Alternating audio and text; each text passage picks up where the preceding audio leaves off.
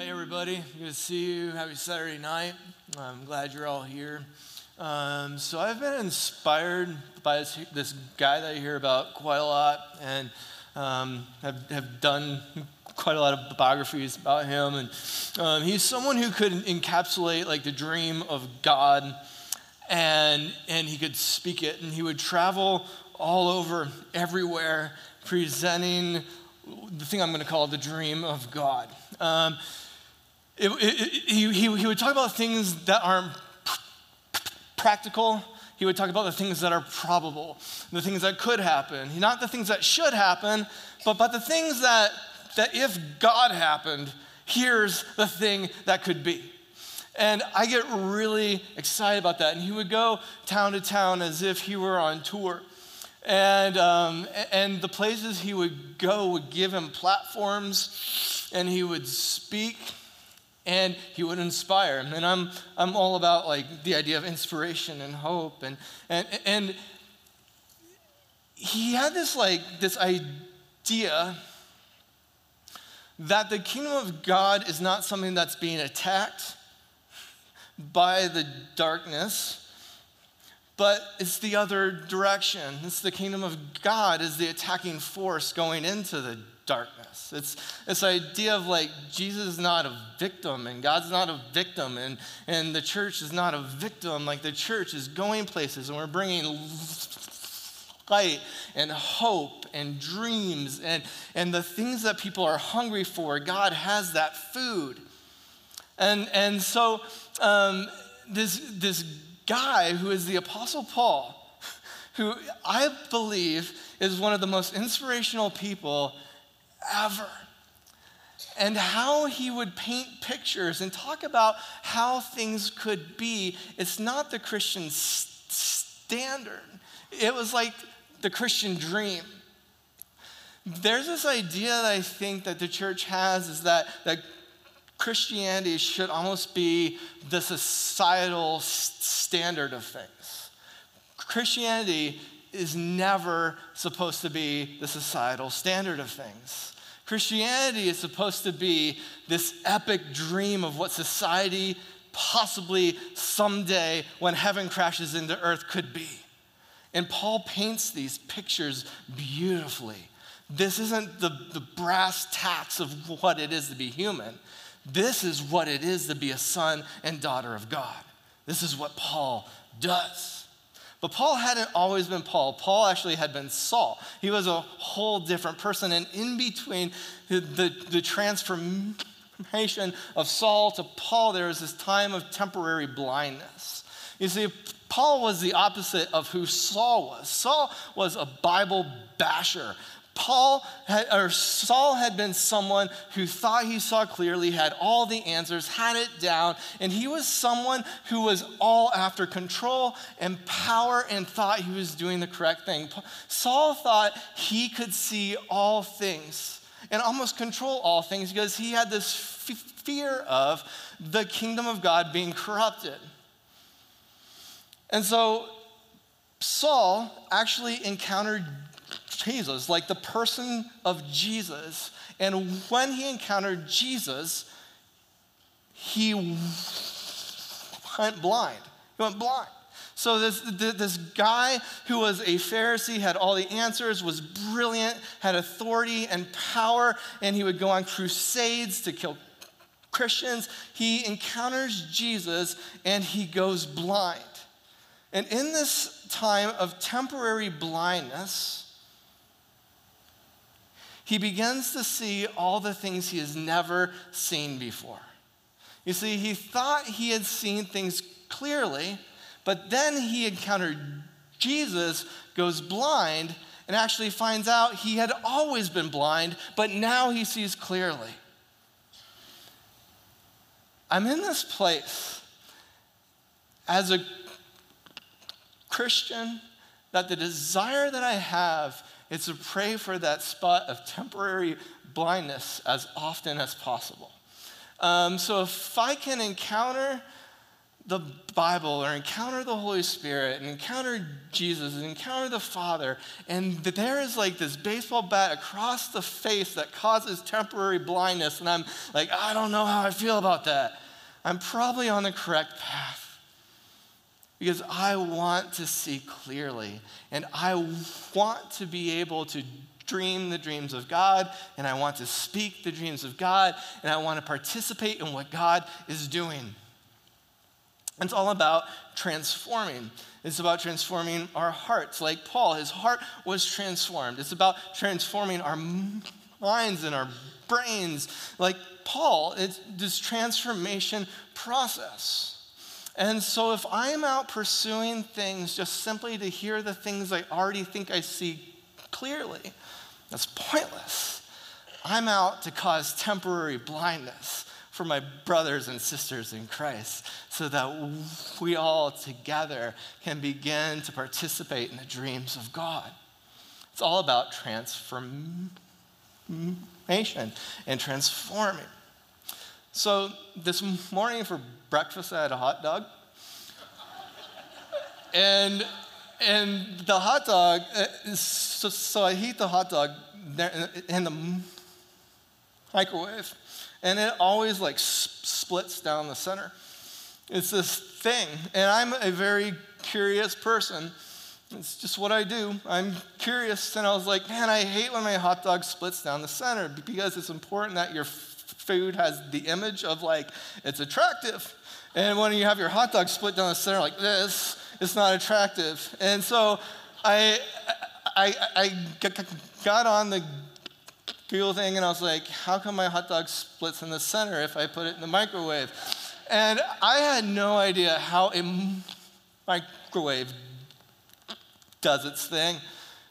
But there's a bunch of you who probably do, so just humor me. So the microwave doesn't heat the item you put inside of it.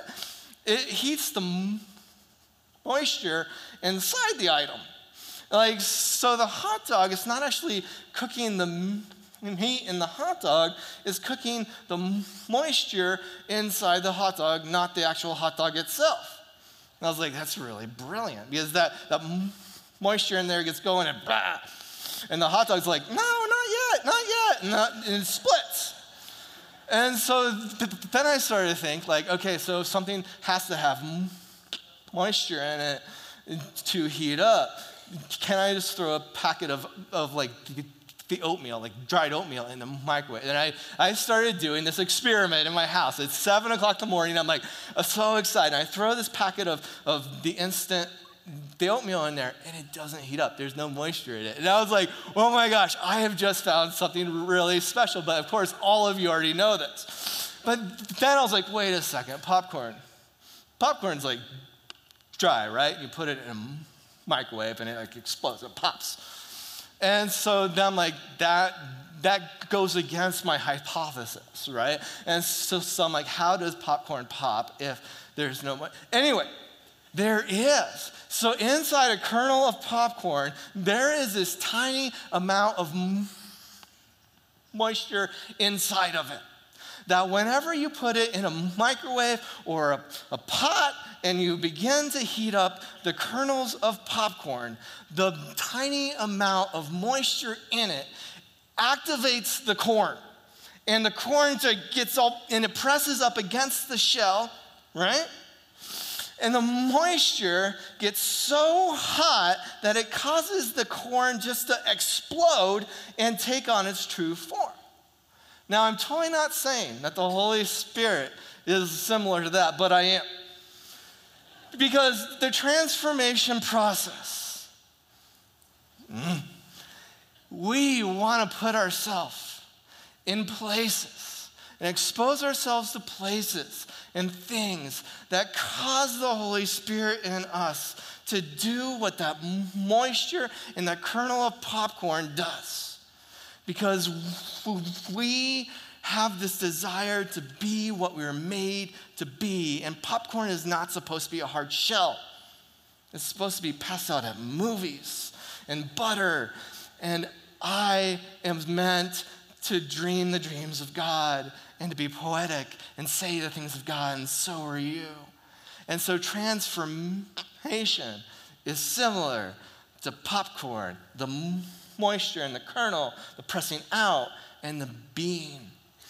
The Ephesians passages that are being talked about here at our church, I'm going to call the popcorn passages. So from here on out, every time that you open your Bibles to Ephesians chapter 4, you'll be like, popcorn passages. Because it's not just heady. It's not just like, oh, this is some good content. Who cares?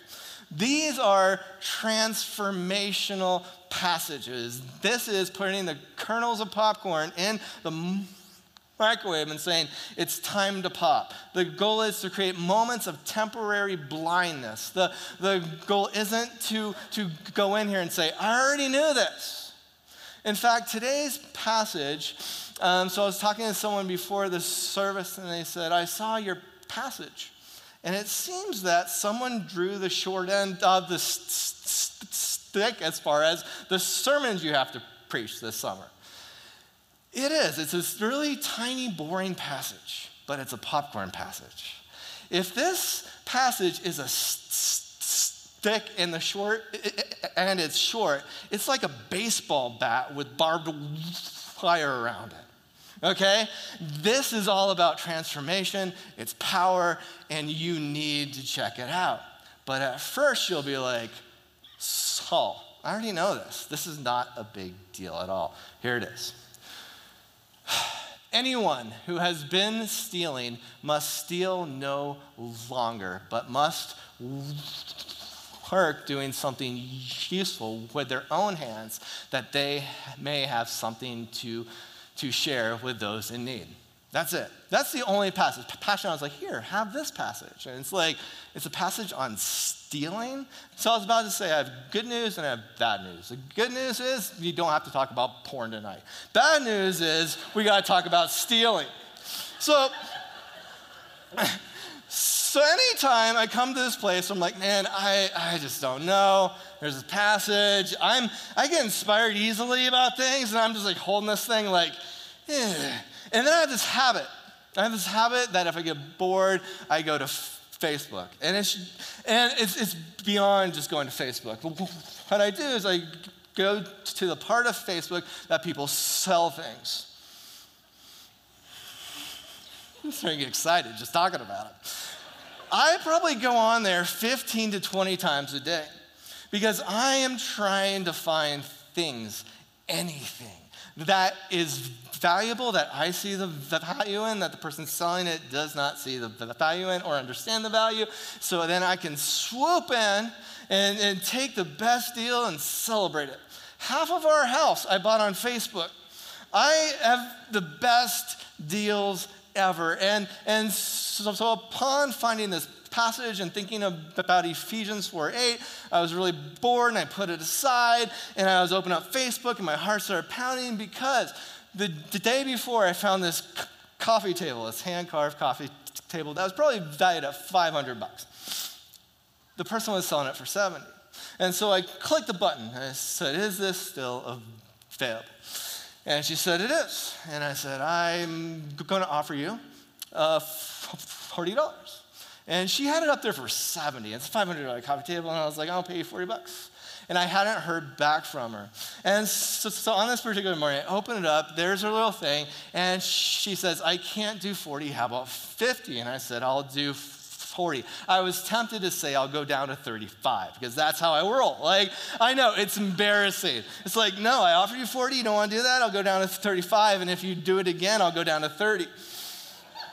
It's nasty. And so then she said, okay, I'll do 40. And I said, awesome. And then I texted my friend and said, I got this coffee table at a steal.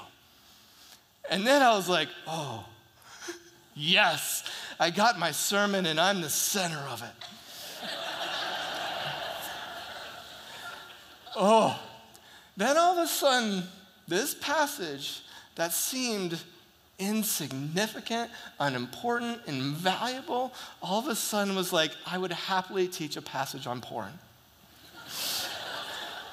Because taking this concept and I thought, what if I have no idea what it is to actually steal? And so, I just Google the definition of stealing. And the definition of stealing is to take or acquire something at the expense or the unfair expense of somebody else. And I was like, okay, that's cool, I get that, And then I began to go back to the early church and tell me what stealing is. What is stealing? What is stealing? And I started to dig and ask questions and talking to my professors about stealing, what stealing is and what property is, who owns what, especially in the church, right? Because in the church, this idea of everything that is given to us is by God's grace. So, what is stealing? And it's to gain anything at the expense of somebody else. Pause button. I texted Alan and I said, this is everything I am, right? And it was like, this is everything I do and I celebrate and I get excited about. And then I started going on, our whole economy is based on how do I go forward? How do I achieve? How do I acquire? How do I grow? And it's always at the expense of somebody else. So if the economy is doing great over here, it's because the economy is doing terrible over here. Think about it. Think about the homes you're able to get at a great deal. How does that happen? Because somebody else had something horrible happen to them. On Facebook, my hunting gear, my fishing gear, the best stuff that I've gotten has happened whenever couples get a divorce. This has happened 4 times. This is what I hone in on. Couples get a divorce. He gets angry and he's out of there. She gets angry and says, I'm selling all of his things. There I am on Facebook saying, I'll take that, and that. He comes home to pick up his backpacking stuff, his hunting gear. It's not there because I bought it at the expense of that dude. If you begin to think about simply our desires to achieve, our desires to grow, our desire, and our idea of stewardship often is stealing because it's at the expense of somebody else. St. John had this quote, and he's defining what it is to steal. Here, check this out. Okay, everybody help me here. Not to enable the poor to share in our goods is to steal from them and to deprive them of life. The goods we possess are not ours, but theirs. So throughout the teachings of the Apostle Paul, there are these popcorn passages, and all the popcorn passages have something in common. He'll begin by saying, you're too focused on you. And then he will say, focus on others. You're too focused on you. It's your heart. Focus on the heart of others. It's all about you. No, it's all about others. And so he's constantly, during these popcorn passages, the hot space is this transforming posture of the selfish to then generous, right? From being self-centered to being generous. And Paul goes back and forth and saying, it is human to fight for survival. It is human to be afraid. It's human to be greedy. But to be a child of God, there is no fear. To be a child of God, there's no need. To be a child of God, there is generosity. And that's how these popcorn passages go, including Ephesians 4:28. He says, so for those of you who steal, don't steal anymore. And he's talking to people in the church. Then he says, but it is good to toil until you are tired with the things that you already have, so that everyone has what they need. You see what he's doing? It's like the same as all the passages before. Don't think about yourselves anymore. Don't steal. Don't try to achieve at the expense of the others. In fact, it's them. You bust your butt. You get your hands dirty for them. This is what it is to begin to dream the dreams of God. as far as going forward. So I began to ask people I know who are brilliant. I said, who are people in the Bible who stole things? Like biblical examples of like the thieves of the Bible. Because I think that's important. And kind of off the top of my head, it's kind of hard like to think of like thieves in the Bible. And so the first thing, like a whole bunch of people on Facebook said, well, how about Jacob and Esau? Jacob and Esau. There was something that was stolen here with Jacob and Esau, right? It was this idea of a blessing. So Jacob and then Esau, they are twins. And furthermore, Esau is the oldest brother by like a half a second, right? He comes out, and so he is the firstborn son, and Jacob is the secondborn son. And Jacob, though, as they grow up, he is jealous, and he is dying for the inheritance that Esau has as the firstborn son. And so their father is blind, he cannot see. And so as the story goes, the only thing that Jacob has to have to get this blessing as a firstborn son and the inheritance as a firstborn son is his father just simply needs to pray over him. Throughout the story of Jacob, though, he has this identity crisis. Like, he has no idea who he is. Like, he's constantly saying to everybody, who am I? Who am I? Who am I? Tell me who I am. Tell me who I am. Tell me my name. Tell me my name. Right?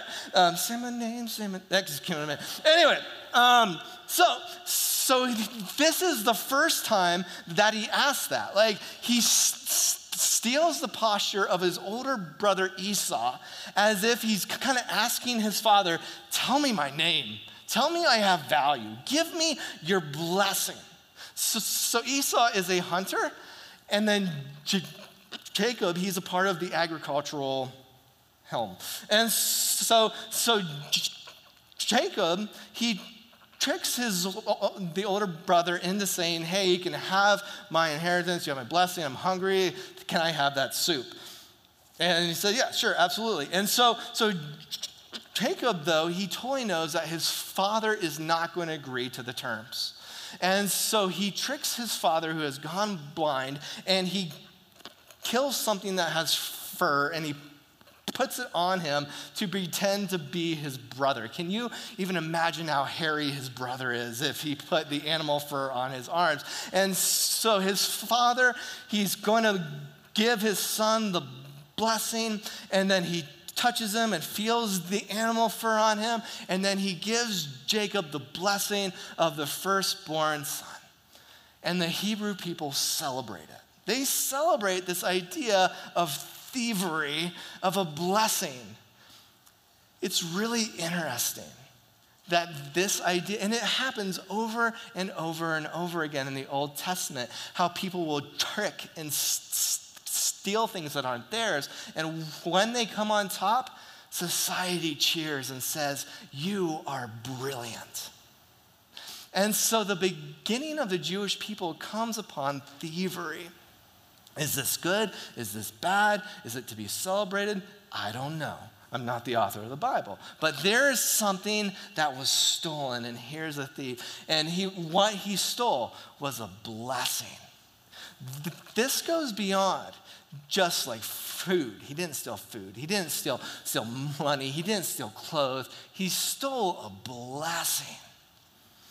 If the definition of stealing is defined by if someone has a need for it and I have it but do not give it to them, as far as Christianity goes and St. John's definition, if that is thievery, is it possible that if I have a blessing or if I have hope and someone has a desire for it and I don't give it to them, can I steal that from them? I don't know, but that's where my head goes. The second story in the Bible of thievery that came up, and it would perplex me quite a lot, was the story of Judas. Judas, who took the 30 pieces of silver in the exchange of pointing out who Jesus is. That whole scene to me is perplexing. Because it's like, how did this betrayal happen? I don't understand it. How could Judas ever do it? There are so many theories about the heart of Judas that he didn't understand the things that were happening. He was trying to expedite the process. He was trying to cause the Messiah to come. The people I was talking to of like, how is this thievery? Is he was trying to sell God. He was selling God for 30 pieces of silver. Furthermore, he bought power. He thought he could buy control. And so in this process, in this exchange, there was confusion. And furthermore, it was this idea of he was trying to prosper himself at the unfair expense of somebody else. And beyond that, it wasn't just somebody else. This was his friends, the people closest to him. This was a really big deal. Beyond the idea that Jesus had been God and Judas betrayed God and sold God, how many of us use God unfairly to further our own causes? How many of us take the name of God to validate the things that you are saying that could be true or untrue? Is that stealing? How many of us invoke and sell grace to further our own standing? How many of us hold grace back from people who desperately want it? Is it possible to steal grace? If someone desires and desperately needs something that you have and you hold it back from them, can you steal grace? I do it quite a lot.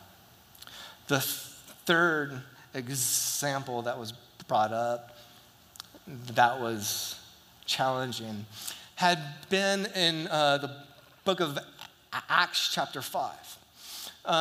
There's a story of Barnabas, and Barnabas is someone else who's just so incredibly inspiring. And Barnabas, he's a part of the early church, and he sells everything and gives it all to the church and to the poor. And it inspired the other people in the early church to do the same thing. And so as the story goes, there was this couple, Sapphira and Ananias, who were inspired by Barnabas. Like, I believe they were like good people, inspired at the core of who they are. And they said, yeah, I want to be like Barnabas. And they had property that they sold, but they couldn't sell it all. You know, because that's a lot, you know? But they wanted the image, they wanted the prestige, they wanted the community and the family, they wanted to be like Barnabas. And so they sold their things, a lot of their things, like almost all of them, and they gave it to the church. They held a tiny little portion back. And then they come in, and then Ananias, I even practiced saying that earlier, just like practice didn't pay off. He died on the spot. Like, he's like, here we are, we're part of this. And it's like, God just slayed him down, he's dead. And then the church brought him out. He didn't tell the truth. In the eyes of the church, he somehow stole. How did he steal from God? how did he steal from the church? Either I don't understand the definition of stealing, or God was wrong. Like, it's just like, whoa, what does this teach me about stealing? Furthermore, what was behind it? Like, what did they want? And what was to gain? They were trying to gain family, community, that they wanted to be proud. They wanted to have this stand. Like, I get that. I want people to see me and say, man, he is all in for Jesus. He's all in for the church. He gave everything. I don't get it. Anyway, man, I get it. What were they trying to gain? What did they have to sell and sacrifice? And how did they sell their soul for that? I get challenged by all of these things because it's like, this is me. And I thought, man, I am like the biggest thief in the world. And then I thought, so is Paul. So is Paul. So is Saul. And this was who Saul was. He had the understanding of the Torah. He knew things. He knew God. He was brought up in it. He was like the shining example of Jerusalem. And he held it back from people. And he knew it. And then he met Jesus. And he met Jesus, and there was this time of temporary blindness, where all of a sudden, he then opened up his hands and said, this isn't just for me, this is for everybody. And he became generous. He became generous with God's grace. He became generous with the idea of hope. He became generous with God as his father. If he's my father, he's everyone's father. He became generous with the things that God told him. He became generous because there are a lot of people out there who are dying for popcorn. And Paul became generous. The thing that is cool and where it all shifts on its head is the fact when Jesus came, he took back all the things that were his. It's just what happened. He took back what was his, like this hope. This is mine. This salvation is mine. This grace is mine. This kingdom is mine. The earth is mine. This is all mine. It's mine. And then he says, where are my children at? Right? And so for all of God's children, it's like, this is ours. This is ours. But as this is ours, we are people of generosity. We are people who give things. We are people that we show up and we ask, who's hungry? We have food. We are people who ask, who doesn't have, because we have it. We are people who not only give generously from our pocketbooks, we give from our cupboards, we give from our hearts, we give from our heads, we give from our bodies. Who needs time? I've got it. Who needs an ear? I've got it. Who needs a friend? That's me. These are all things that I have stolen from people, and I am sorry. I have hoarded my own time. I've hoarded my own friendship. I've hoarded the things that I would give to you because I am selfish. I'm sorry. This isn't the status quo, right? It's expected you don't steal things. But the dreams of God aren't just don't steal. It's open your cupboards, open your houses, open your hearts, open the storehouses of grace and let it flow. Because the church has been in the business of keeping it in a safe for too long. Let it flow. Stop stealing. This is the point that the shell of the popcorn begins to go like this. Because I haven't gotten to the point yet of how all of the places that I grow at the expense of others. Because this is who we are. This is who we're celebrated to be.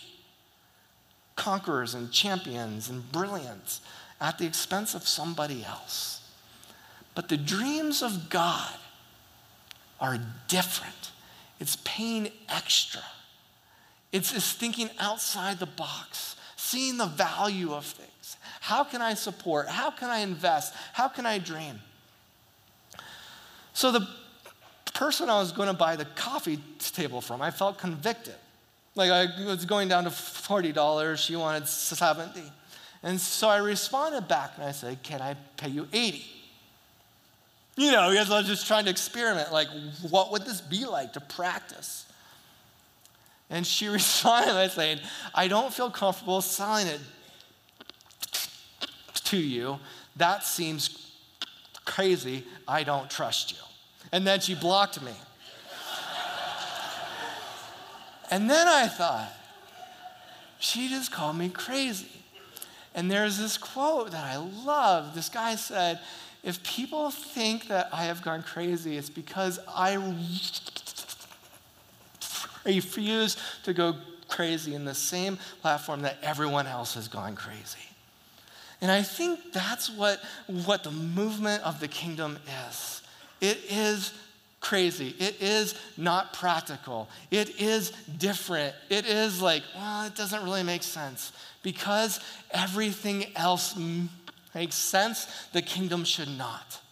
And that's what the Apostle Paul brought forward when he would speak the dreams of God and what could be, not what should be.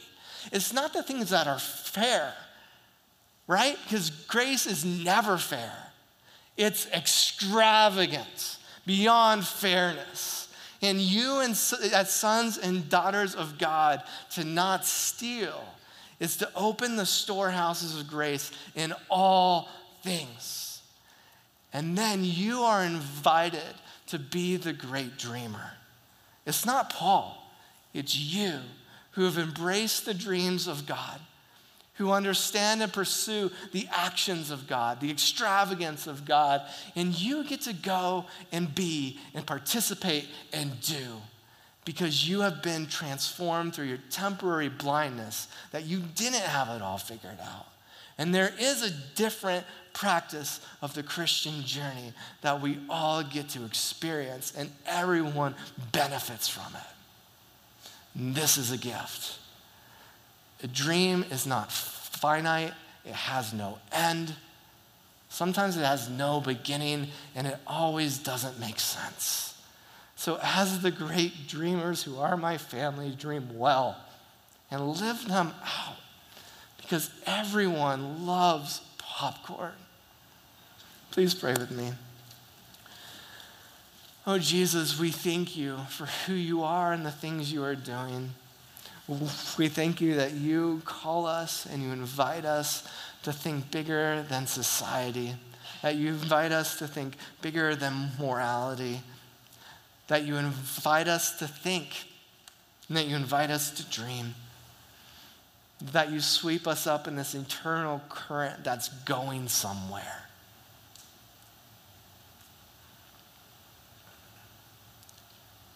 God, forgive us for growing at the expense of others.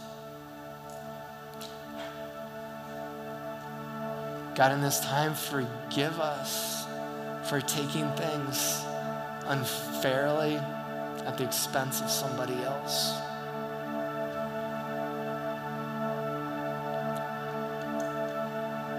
God, we thank you that you aren't just a God of forgiveness, that you are a God of hope, and that you are a God who calls us out of something into something, that you call us out of the patterns of how things have been done, and you invite us to think and to have the same cadence in our heartbeat as you have. Thank you for the journey that is. God, in these times to come, teach us to dream as you dream and speak as you think. God, in this time of praise,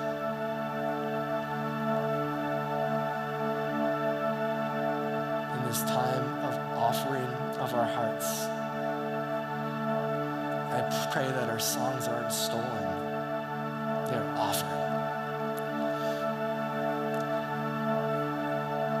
In this time of showing up, God, may hope abound, may dreams abound.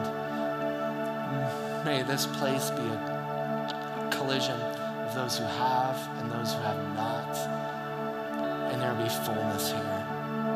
God, may the conversation begin in our songs. In Christ we pray.